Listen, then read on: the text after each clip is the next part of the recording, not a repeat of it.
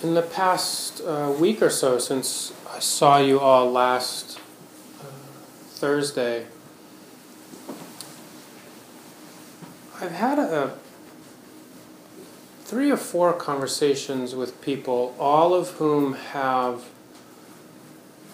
some experience in these teachings and practices, and who are going through a really hard time and reporting a fair amount of difficulty and confusion and just questions about how to move forward on their path, how, both their meditation and their life path, and for most of them, how to address mental or physical health challenges, and in one case, some big questions about possible life change, the form or structure of where am I going to live, what kind of work am I going to do, who am I going to work with, this sort of thing.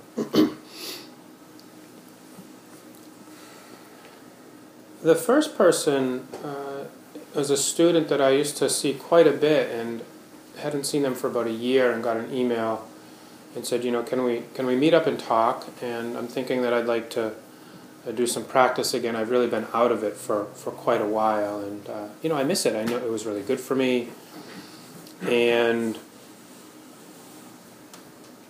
I'm not quite sure how to begin again, even though I've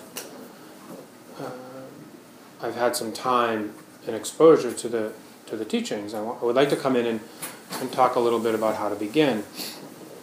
And so we had the opportunity to meet, and she explained a sequence of events that really amounted to one health challenge after the other. The physical body was, to say the least, uncooperative, and really creating a lot of physical pain and making it very, very difficult to do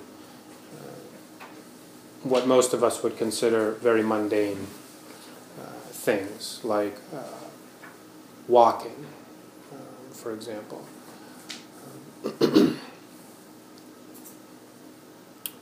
Seeing correctly, actually really being able to see clearly what's in the room, what's in front of somebody. And we were sitting on the floor, and as she was explaining to me, there was not only the story, what wasn't working right or feeling good in the body, but there was the energy of frustration and the speed at which she was communicating this kind of urgency, right? So the whole experience, one of being deeply unsettled in the mind and body. And in fact, I think much of that time with her that was of value was just giving her the opportunity to, be able to share without any, without having someone need to fix it, right? But just share, and then begin to talk about the practice. How can she do the practice again? The second person that I was thinking of as I was preparing for tonight was someone who I see every other week at least, if not more than that, who has a current strong practice of 5 or 6, 7 days a week, 5, 6 or 7 days a week, 30 minutes meditation minimum, and doing quite a bit of reading. And we had lost touch for the longest period of time in 8 months, and she explained to me that she was in and out of the hospital, also caught off guard by a variety of health challenges, and didn't have the time and didn't have the energy to, pick up this person doesn't live in the area, we Skype every couple of weeks. Just didn't have the energy, just couldn't. Building that half an hour in to talk to me was unfathomable. And so she was coming around a little bit, feeling a little bit stronger, and, put the time aside to have this this conversation with us, and she was going through the list of the aspects of life, aspects of having a body that were uncomfortable, and she started to cry, and there was a long pause, and she said, "I'm just really, really scared. Like, I'm just really, really scared." And I said, "Well, what are you most scared of?" And she didn't know the answer right away, but again, she gave herself a period of time to just be quiet, and I didn't ask her any questions. And she said of making all these decisions alone, the overwhelm of decisions that she had to make, and she is unpartnered and feels really alone. And I think it's the onslaught of physical challenge that makes her feel even more alone, right? Particularly for her being at a later life stage. The third person that is coming to mind didn't identify so strongly with acute physical pain, but is, approximately midlife and can't fathom going into work in the morning, and is missing her yoga practice, which she did 10 or 15 years ago, and explained very clearly to me all the value and benefit of living that way. And she's let it go for a really long time, and there's some worry, like, would I be in this place now if I had really maintained that discipline and self-inquiry, and if I stayed connected to the inspiration and motivation that often comes through a life of practice. And she wanted some help. It was this not knowing how to take the next step. But this underlying discomfort that can come when our life is really out of balance, when our inner values are not matched in the outer forms of our living. Our relationships aren't with the right people, our work is not according to what we feel we need to do to contribute in the right way in this lifetime, etc., etc., etc. This can be very, very painful for people. In all three cases, the basic conditions of life are undesirable, right? And we know this from our own life, that sometimes there are life stages that are very difficult. Sometimes we have the good fortune of having things go well, and things are on our side. We're making good decisions. We're being skillful. Sometimes life is not distinctly painful, but it's we're not inspired to write poetry about how awesome life is either. It's okay. But the truth is, and as practitioners we're probably seeing this, and we talk about this a lot here on Thursdays, pain in all of its variations is really an inevitable part of having a mind and a body.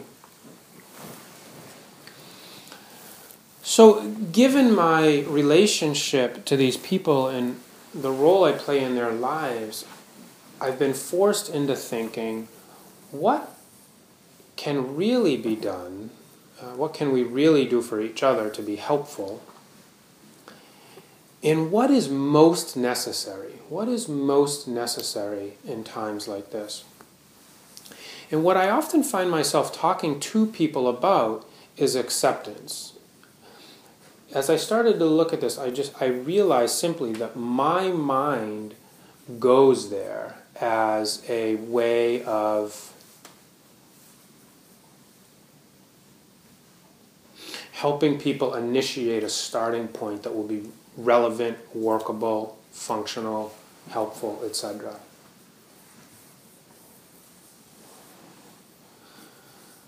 So, in the midst of reflecting on, this all happened in a short period of time that I was working with these three people, and I resumed my work at hospice, which I was too busy to do for many, many months, and I saw my first patient this week. And I was I was carrying this contemplation around the role of acceptance on this path, the path of being a human being, trying to live this life, and also, of course, this path of awakening, whether we identify as Buddhist or not, or mindfulness meditators, however we identify, really thinking about the role of acceptance on this path. And I found myself in this very, I found myself in this situation where my teachings and my view and my ideas about how to be helpful completely fell apart, which often happens working with people who are clearly dying. To sit in front of somebody who's dying and say, well, just accept. It almost, and I try to find ways of thematically making that a part of the exchange, whether I use that word or somehow try to help another accept in some way. I sometimes feel like it's almost an insult, in a sense, or that I'm relying on an external idea or set of teachings that sound way too simple for somebody who's really suffering. Do you see how I might have come to this, right? So in reflecting on these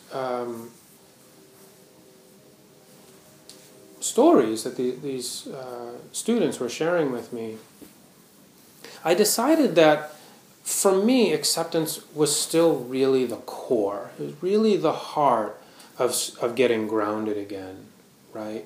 I mean, this is the first noble truth, dukkha. Life is going to include some inevitable level of suffering, some inevitable level of discomfort. But acceptance alone is not enough, right?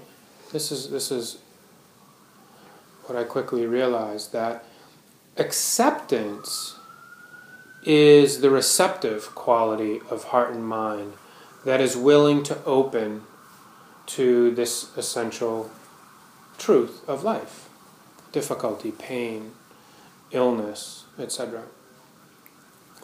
But that's half of the path, and that the other half is actually much more active or engaged. And so that there really needs to be multiple ways of looking at or answering the question, what does it take to be on this path? So what I'm suggesting is that we need acceptance.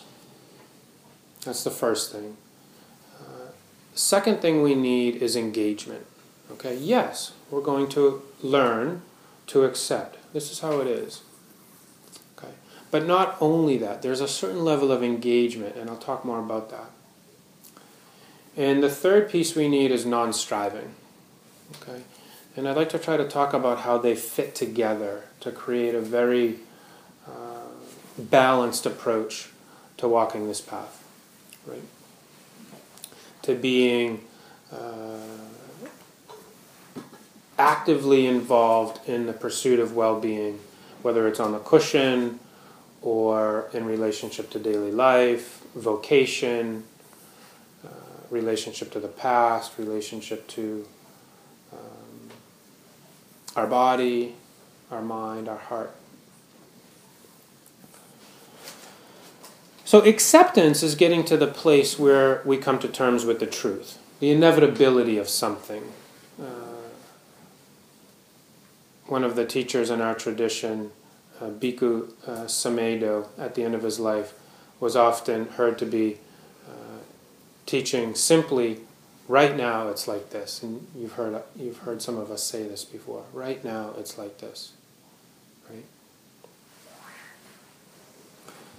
And despite all of the teachings focus on dukkha, somehow, and this is what I'm noticing, and particularly when life gets really difficult, even for practitioners, we almost forget.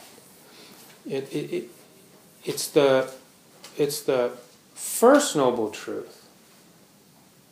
And conceptually, there's often very little disagreement, but there are times in our lives when we seem unable to integrate this basic truth of life, right? I see it particularly at the end of life, right?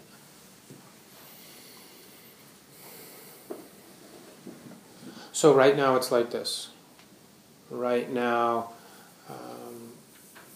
I'm not comfortable with my vocation or job. Right now, right now my financial situation includes stress. Right now, I'm concerned about this diagnosis from my doctor. Right now, I'm afraid of being alone when I die. Right now, I don't like the way this meditation period is going. Right now, I'm really tired. So from the mundane to, certainly more complex emotional experiences. I saw this recently, very close to my 40th birthday. I couldn't believe it. I felt like I was a walking comic strip. I turned 40, and within a couple of weeks, I picked up my phone and I couldn't read it. It was amazing. And I said, well, the phone is kind of small. It must be my phone. And then I went to bed that night and I picked up my book and I couldn't read it. Literally, and it was overnight. It was amazing. It was totally, and I said, just turned 40, And my friends were asking me what it's like to be 40, and I said, what? I said, I don't really think about it that much. I know I grew up, and everyone's always talking about turning 40, and it's such a big deal, and, my 30s were really difficult, and I think that my 40s are going to be great, right? And there's this sense of almost pride, in a sense. Like, I got it under control. And then this happened, and it's like, people in my family had glasses when they were much younger, and, it's like, and I don't really, I don't really care, and then I'll wear here you go, I got my glasses. So, the truth was, it really caught me off guard. There were a couple other things that were noticeable, there are a couple things happening in the body, and I'm thinking, oh yeah, I teach this stuff, and I'm not totally accepting this. I'm surprised. There was a little bit of worry, well, what's going to happen next? But really softening and sitting with it and saying, yeah, my eyes don't work as well as they used to. Yeah, that's actually what's happening. And in 10 years, there are going to be other things that don't work the way they used to. And in 60 years. And so really just feeling that, but first noticing how surprised I was that it was my eyes. That I was actually surprised. Just noticing and being honest that I was actually surprised. Right? So, I have to accept it. It's not going to change. I have to accept it. Acceptance is a softening of the resistance which causes further mental affliction and contraction in the body, which I've watched in my own life in relationship to a spinal injury. If I'm not at some level of acceptance, there's such a contraction in the mind and physical body that I end up with all these peripheral discomforts. And when I relax that unwillingness to accept, the mind and body soften, and I'm not in that much pain physically. Right, so I've been able to watch over, almost 12 years. I've been able to watch, the mind's, how the mind is playing into my physical discomfort. Right?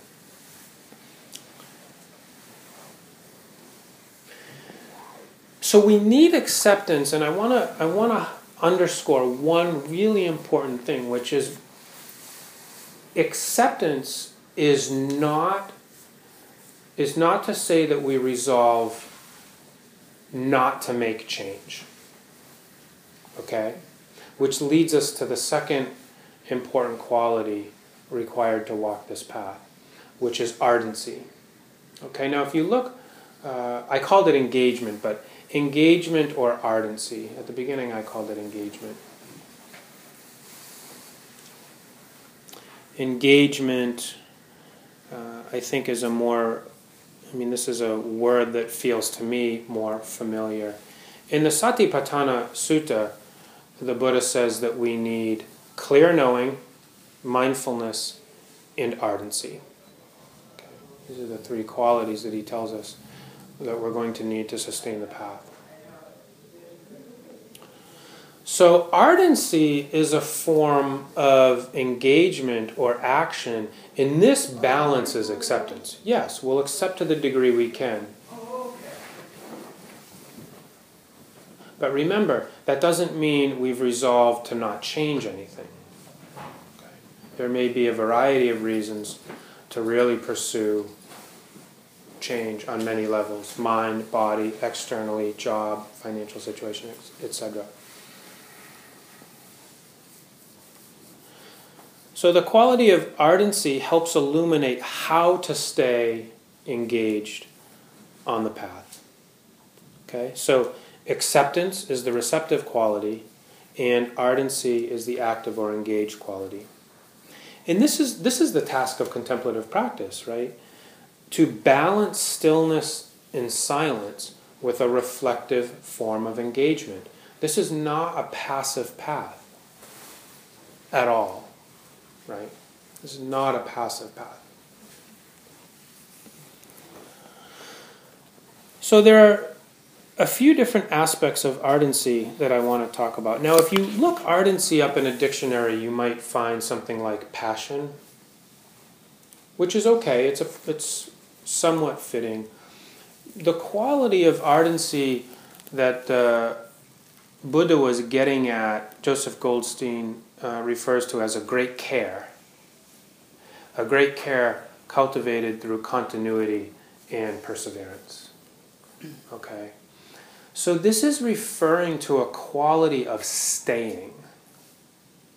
Okay, this is the word I like. A quality of staying. Okay, staying with this breath. Okay, staying with this difficult emotion that unexpectedly arose in your meditation tonight, or staying with this pain in the body. Staying with this 30-minute of meditation. Staying with this life partner, at least for now. Staying, but like when things get difficult, stay, right? We don't retreat right away, stay. Stay with this chronic illness, right? Turn toward it. What does it feel like in the body? What does it feel like in the mind? How is the heart being affected by this? Stay with this worry about the future, this fear of being alone. Stay with it. Stay with this sometimes inspiring and clarifying and sometimes confusing path of meditation. How do I apply these teachings to my life? Sometimes sometimes the answer is not here when we want it to be here. So we have to stay. Stay curious, right?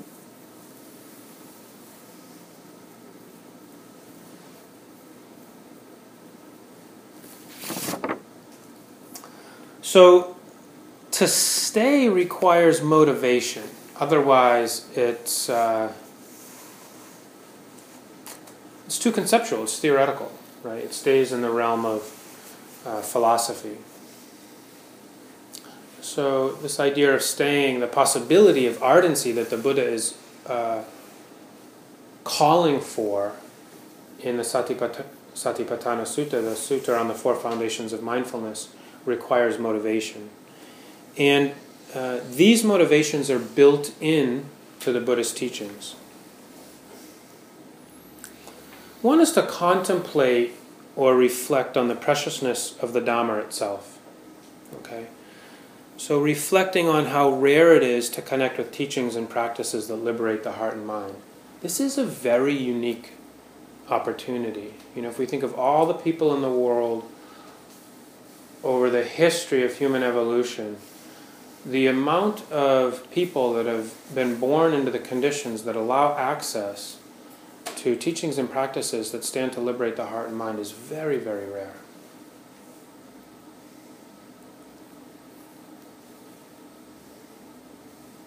So there's a way in which we're invited to really honor that. You know, we feel the appreciation for that, and this lends itself. It's almost like we're taking responsibility for that good fortune, in a sense. You see how that could work? And we contemplate or reflect on the preciousness of this human birth, which is just a variation.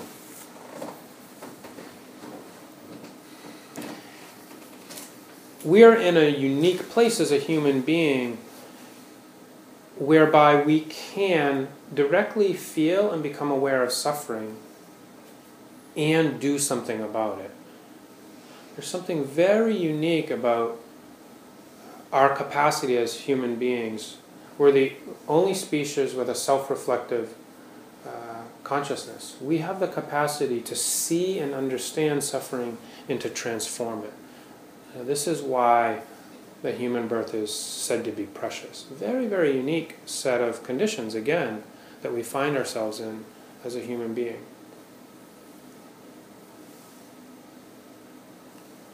So one way of cultivating, strengthening ardency, contemplating the preciousness of the Dharma, and reflecting on or contemplating the preciousness of a human birth. The second way is to contemplate impermanence, reflecting on the reality that everything changes. Everything is impermanent. Decay, illness, death are all inevitable. It's all inevitable. Impermanent is the only constant, it's said, right? So contemplation of impermanence, one, supports acceptance. Contemplation of impermanence supports acceptance. Contemplation of impermanence supports acceptance. When those folks that I were describing, talking a little bit about at the beginning, there were moments in our conversations where they were able to just see, oh yeah, the body is definitely going to change, and that's going to include some pain. And I've witnessed that in so many people around me. Just like, oh yeah, I'm fighting it. One woman even, when I started talking about acceptance, one of the women that I was sharing with you about, she looked at me and said, yeah, I don't really have any of that right now. And she just saw it, just really simple. Yeah, that is not present. And she just, you could see her whole body language, like, oh yeah. Because coinciding with seeing there was no acceptance, she just, she accepted it more, at least in that moment. Right? Two, contemplation of impermanence helps us see that desire that leads to attachment is futile.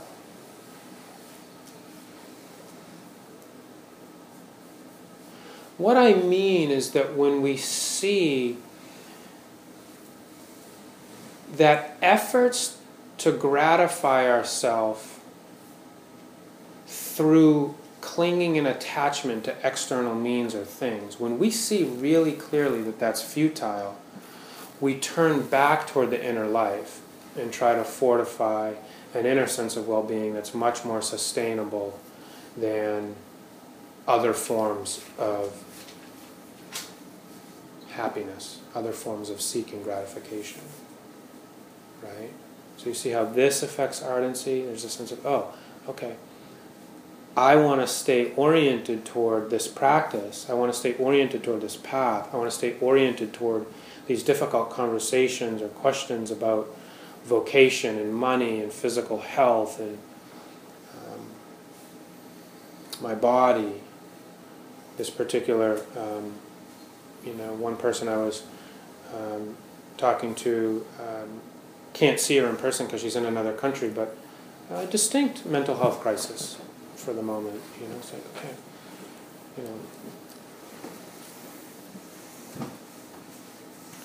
with some very disturbing ideas, very risky ideas about how to resolve that, how to do away with that pain once and for all. So staying in relationship to this difficulty. The third way of cultivating, strengthening, developing ardency on the path is to contemplate karma. Okay? The meaning and implication of one of the core Buddhist teachings of cause and effect, karma. So simply reflecting or contemplating on how thoughts and words and actions either have beneficial outcomes or harmful outcomes, we resolve to stay engaged in this path of earning and inquiry so that our actions provide beneficial outcomes for ourselves or other people.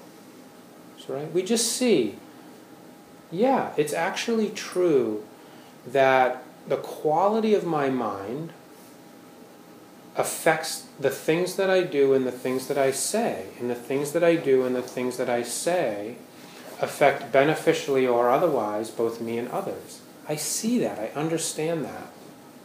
Therefore, I persevere. I develop continuity in relationship to this path so that I have the skills to purify the mind, which leads to thoughts and actions in speech, which is unharmful. So we just see it really clearly. And so that it's self-motivating, in a sense. Okay, so walking this path requires acceptance, engagement, which we are talking about as ardency. And the third aspect required of the path is non-striving. And it's non-striving or non-attachment that balances the engagement or ardency. Because the engagement, the action-oriented part of walking this path can turn to pushing, striving, grasping very quickly without us seeing it.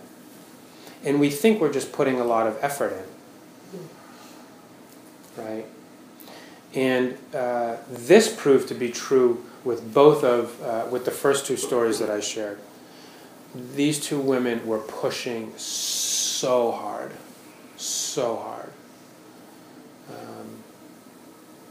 And they were burnt out. They were so mentally and physically exhausted.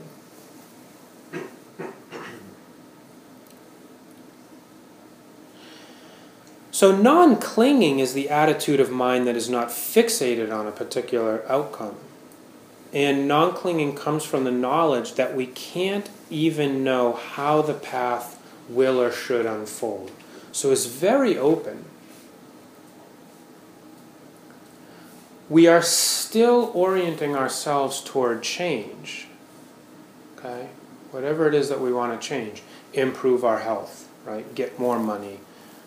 Get rid of this job, get a new one, get a relationship that's safer, that makes me feel more empowered. Whatever, we are working on behalf of change. But non-attachment is a form of engagement that is more oriented toward intention than fixed goals. Fixed goals can have us operating on a very narrow track, and we might miss other opportunities that our sense of what we needed or our perception of what we needed didn't account for. Or we are moving toward that fixed goal this way, failing to see that we actually needed to go like this, but we could still get there.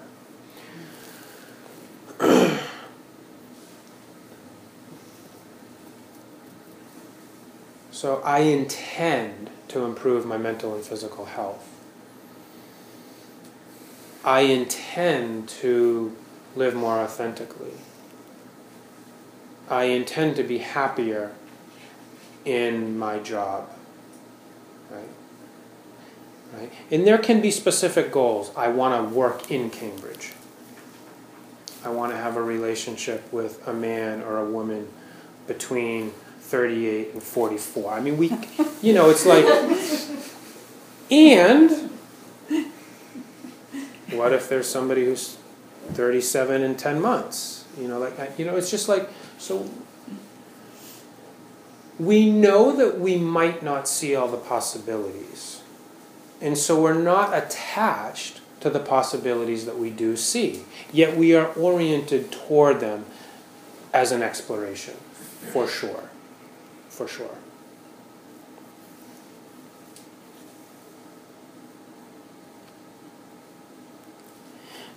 The Buddha, in giving us the meditation instructions in the Satipatthana Sutta at the end, says, free from desire and discontent with regard to anything in the world. Apply yourself with ardency, in mindfulness, in clear seeing. Free from desire and discontent with regard to anything in the world. Not clinging to anything in the world.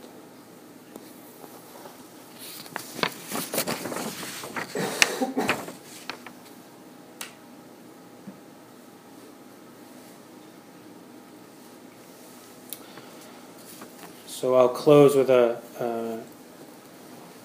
short quote from Joseph Goldstein. Of course, for anyone who doesn't know, Joseph Goldstein is one of the original founders of Insight Meditation Society in Barre, Massachusetts, and still very much continues to guide that organization.